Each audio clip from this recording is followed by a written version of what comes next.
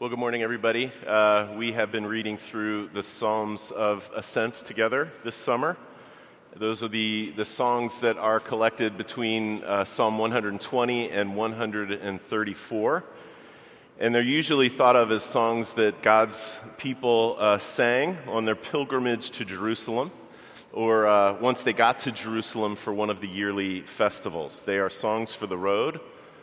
These are songs for the journey of the faithful together. And that's how we've been reading them, as songs for our journey in the life of faith together. And it is easy, I think, to see how this morning's psalm could be used on a journey together, how it could be used and was used in a pilgrimage.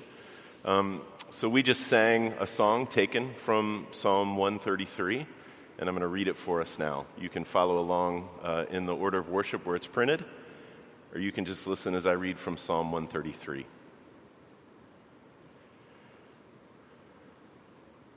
Behold how good and pleasant it is when brothers dwell in unity. It is like the precious oil on the head running down on the beard of Aaron, running down on the collar of his robes. It is like the dew of Hermon, which falls on the mountains of Zion. For there the Lord has commanded the blessing, life forevermore. This is God's word, and it's given for our good. Let me pray for us. Father, we thank you for this word that we have read and heard together, that we're going to talk about for a few minutes. And we ask that as we do that, you would meet us, that you'd meet all of us in whatever state we find ourselves in this morning, with strong faith or weak faith or not even sure if we have faith at all. For those of us who are ready to hear and those of us who aren't, for those of us who feel distracted by all kinds of other things going on in our lives, meet all of us and use this word to build in us the unity of the Spirit and the bond of peace. Use this word to change us by Jesus' grace, and we pray it in his name. Amen. Well, for reasons that I don't think are too hard to get at, my Instagram feed is pretty much clogged with people doing stuff on skateboards and bikes and scooters and rollerblades and even unicycles every once in a while, despite what some might consider my somewhat advanced age.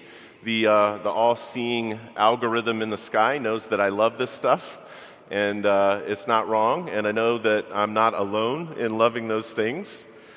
And once in a while, in these clips, I do see someone do something spectacularly great or spectacularly amazing, but usually what I see in these clips of people doing things on these wheeled things is somebody failing in some disastrous way, while the person who's filming it with their camera starts wheezing in laughter, trying to hold the phone straight, or they drop it real quick to assist in the disaster that's happened. You get the idea. Maybe you've seen some of them. And there's one particular genre of these feats that always confuses me. People will line up 3 or 4 picnic tables end to end. And then they will haul their bike up onto one end of those picnic tables, and they will ride down this kind of makeshift runway and ride off the other end.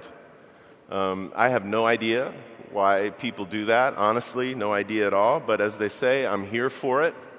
And invariably, when the front wheel of their bike goes off the end of that last picnic table, it immediately falls under their weight, and these people are blasted, projectile style off the front of their bike, and the person who's holding the camera starts wheezing and laughing and trying to hold the camera straight. If I've seen one of these things, I've seen 100 of them. And so here's what I've learned strictly by observation, okay? Strictly by looking at it. If you want this to work, you have to pull up on the front wheel of the bike really hard before you get off the end of the last picnic table. That's what you have to do. I've learned that by watching it happen over and over again. That's the only way that you're going to make this half-baked scheme work. You got to pull up on that wheel. So that is just a free tip from me to you, in case you ever want to try it, and you can report back to me how it works, or better yet, you can have a friend take a video of it. And church, that's exactly the way this psalm works. It's precisely how this psalm works. We learn from this song by looking at it. It teaches us by showing us things. It's not a how-to, it's not a tutorial. It just shows us what things look like when they are right. And as we see that rightness and as we savor it, it fills up our imaginations and our appetites about how God is and what He's made us for, and how we're supposed to live in light of all of that. And another word for this, another word for looking at stuff and seeing when it's right and seeing when it's wrong, another word for that is wisdom. That's what wisdom is. It seeks out the grain of the world as God has made it, and it observes that grain, and it watches it, and it looks at it, and it learns from it. And then wisdom lives in a way that works with that grain, rather than trying to cut against it.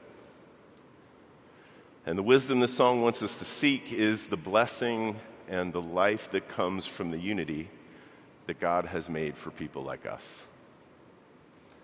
It's that simple.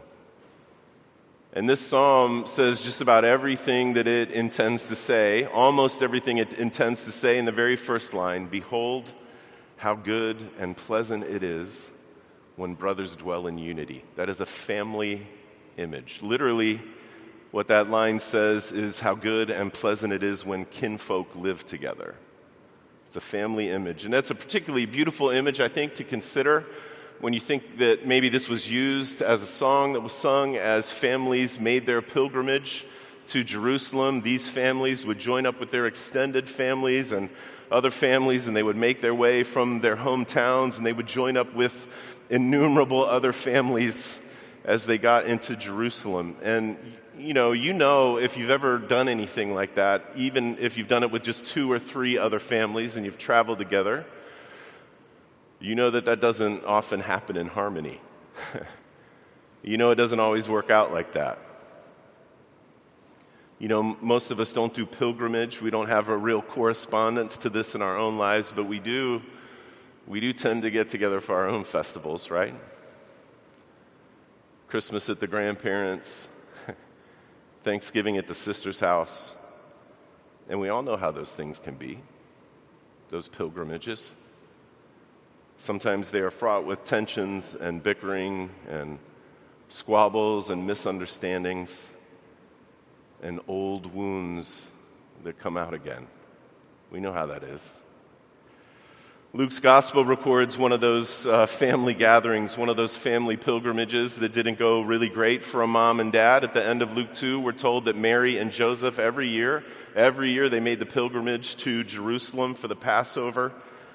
And one year when they were heading home after the festival, they just figured that Jesus, who was 12 years old at the time, Jesus had to be with one of the extended family. Jesus was surely walking with one of the acquaintances from the hometown on the way back, but he wasn't.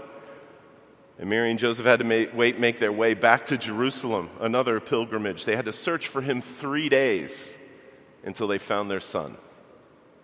Now, we're not told how they were with each other, what they said to each other, but you don't have to have too lively of an imagination to wonder what they must have said to one another and thought about one another as they went looking for their son. Tense 72 hours for sure. And that's the point, really. The point is to remember not that, but what it's like when it's good. The point is to see what it could be like if it were good. That's what Psalm 133 is all about. Because when those gatherings go well, when those pilgrimages go well, when people live together in unity, it can feel a little bit like heaven on earth. Where there's peace at those gatherings, where there is reconciliation among people, where there is understanding, where there is repair, where there is a sweet celebration, we get a taste of what we have been made for. How good, how pleasant. And we don't ever want it to end. And deep down, we know why. And this is wisdom, church. It's wisdom. It's so obvious that sometimes it feels like it doesn't need to be said, but of course it does need to be said. It helps to say it. It helps to sing it, especially when you consider that in the way that God has set up and formed his people, both back when this psalm was written and right now here in this church, kinfolk wasn't nearly as narrow as we usually think of it. Sure, it was family and it was extended family, but in the way that God sets things up, it means neighbors too and strangers who have wandered into the fold, and debtors, and those who rub us the wrong way, and the people who say stuff we don't like, and maybe even those who have hurt us. What would it be like? What would it be like if people across those vast and very real differences find some kind of concord with one another? You know, what would it be like? What would it be like? What could they do together without the strife that so often runs between them? What could they do together if they were not broken apart and polarized into suspicious factions? What would it look like to be a people of reconciliation for whom that is the first impulse?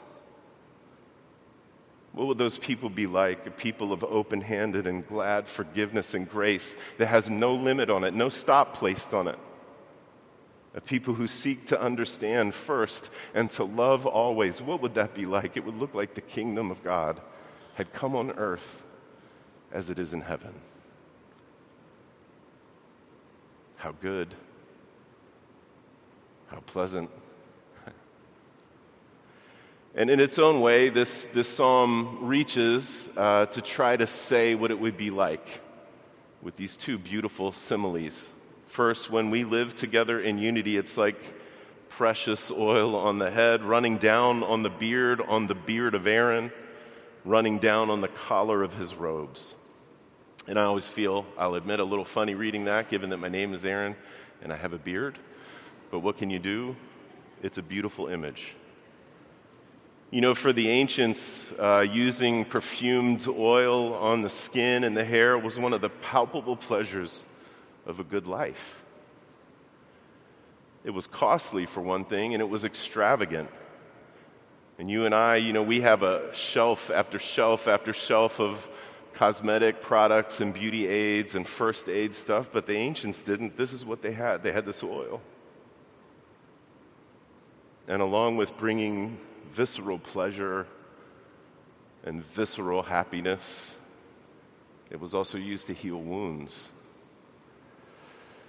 But in Israel, oil was also used to anoint kings and priests and sometimes prophets too. It marked out certain people to stand between God and the people and mediate his blessing and his care and his mercy and his love and his truth to them. And sure, these were flawed people, but even in their fallibility, they also represented one of the ways that God intended to care for his people in a very immediate physical way. So the addition of Aaron, the first high priest of God's people, adds an image of care to the ones of pleasure and happiness and healing.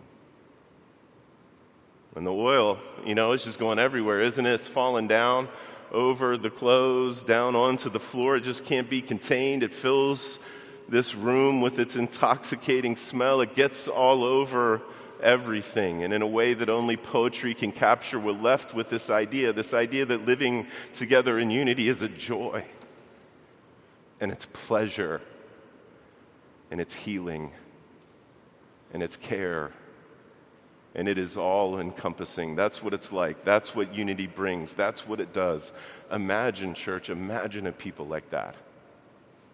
How good. How pleasant. And then the singer says that when God's people live together in unity, it's like the dew of Hermon that falls on the mountains of Zion. Mount Hermon was the northernmost, the highest of the mountains in ancient Israel. It was the only one that ever gets a snow cap. It was proverbially dewy. And that was a big deal in a land that for most of the year was arid and dry and hard. And St. Augustine pointed out that this was, on the face of it, a very, very strange image because Mount Hermon is really, really far away from Mount Zion, where the temple was. There is no way, really, strictly speaking, that the dew of Hermon could ever fall on Mount Zion. It just wasn't possible. And so once again, I get to sound like your 8th grade English teacher. This is why poetry is awesome. Poetry does what nothing else can, because surprise, the refreshment of Hermon miraculously makes its way to rest on Zion. And it brings with it life and bloom and fruitfulness. Living together in Unity Church, it makes things that seem impossible entirely possible. And it brings life and it brings verdancy to places that are arid and hard. That's what unity brings. That's what it does. Imagine a people like that, church. Imagine a people like that. How good. How pleasant. A people who live like that would be a people whose very presence would be good for the life of the world. It would be different, wouldn't it? And church, that is precisely who we are made to be. That is precisely who we are called to be. That is what we have been given the gifts to be. The psalm says that, for one thing. This is what the last line of this psalm says. There the Lord has commanded the blessing, life forevermore. And in the logic of this psalm, there means Zion, where the temple was, where heaven and earth met, where God met with his people to give them his mercy and his grace and his forgiveness and to give them new life and peace. That's the place from which God's people spread back out into the world on their pilgrimages back home, united with the grace, with the mercy, with the new life, with the peace of God, able to give it out for the life of the world. God's people, church, they went back home with the blessing, life forevermore. And as I've said, I think almost every week, when God's people first sang this song, they sang it loud. Believe me, they sang it in faith. And they sang it that way because they believed it, even if they didn't know how it was going to work out. And thank God they sang it when they didn't know the answers to so many questions. How is God going to make unity across their own vast differences? How could he do it? How could he make unity across their hurts, the hurts that they have inflicted on one another? How could he do it? How could he create unity around their misunderstandings and their wounds? How could he do it? How could God make the joy of a close family somehow spread out to make for joy in all of the families of the world? How could he possibly do that? How could God make unity possible across the lines that so easily carve us up and draw us apart and make us suspicious of one another? How could he do it across the lines of politics and economics and race and all of the other lines of dividing that surge in and out of our culture, just depending on the day and whoever's talking the loudest? How could he do it? How could God make good on the promise of the blessing, life forevermore? Well, they didn't know, but they sang it anyway. We know the answers to those questions, church, and if we can get our heads around it, if we could possibly believe it, the answer was for God to come and be a pilgrim with us, in front of us, in love for us. Because there was a pilgrim who sang this song before it ever made it to our lips. There was a pilgrim who told stories of grace and stories of reconciliation and stories of forgiveness that went across wounds and across deep hurts. Right? Stories about fathers forgiving sons who had wasted every good thing they had ever been given. Stories about workers who didn't deserve a day's pay, but they got one anyway. And this pilgrim, he made stories like that happen in real life, in flesh and blood all around him by his grace. Lepers sang thanks to him, and women who had been forgiven deeply learned to love greatly. And a brash man who made dumb promises that he could never keep, was made the rock anyway. And this pilgrim prayed for us, church. He prayed for us. Father, the glory that you have given to me, I've given to them, that they may be one even as we are one, so that the world may know that you sent me and that you loved me and that you have loved them. And right after that pilgrim prayed that prayer, he made peace by the blood of his cross. He broke down the dividing wall of hostility that stands up between us, all of those dividing lines that carve us up. He broke them down. And he made one new people, and this pilgrim in his resurrection made all who follow him in faith, whoever those may be, alive together with him. And in his ascension, this pilgrim made a way for those who follow him in faith, whoever they are,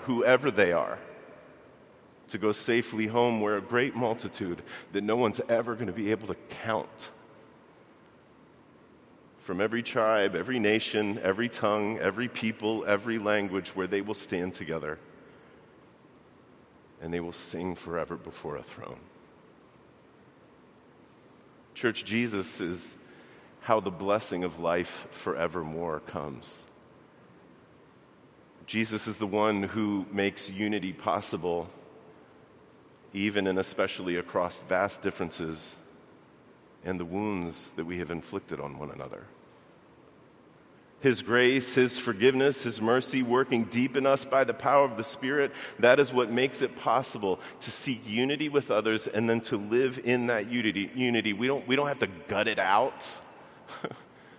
We don't have to kind of chip at this on our own and by ourselves. I mean, honestly, that's why so many attempts at unity and reconciliation, that's why they flag and then they fail. Because we think it's up to us. Because we think it's up to the tools that we have at hand to do it. But it's not up to us, and we don't do it alone. God is the one. God is the one who commanded the blessing of life forevermore. He's the one who reconciled us to himself across vast wounds. And he's the one who makes peace. Church, listen to this. He's the one who makes peace where you think it could never happen. That's the truth. That is the grain of the world that he has made us to live in for our good and for the life of the world. How good, how pleasant when the family lives together in unity. Let me pray for us. Father, we ask that you would make this beautiful song our celebration song when unity happens, and that you would make it be our prayer for it when it doesn't. Help us, by your Spirit, to live as you have made us to live in your Son, to seek each other's forgiveness, to offer it to one another with open hands and no limits and no reservations, to refuse to live in suspicion, to refuse to be divided, to seek unity not because it sounds like a really good idea, but because that is what you have made us for, and that is what you have secured for us in your Son. Father, we pray this in the name of Christ. Amen.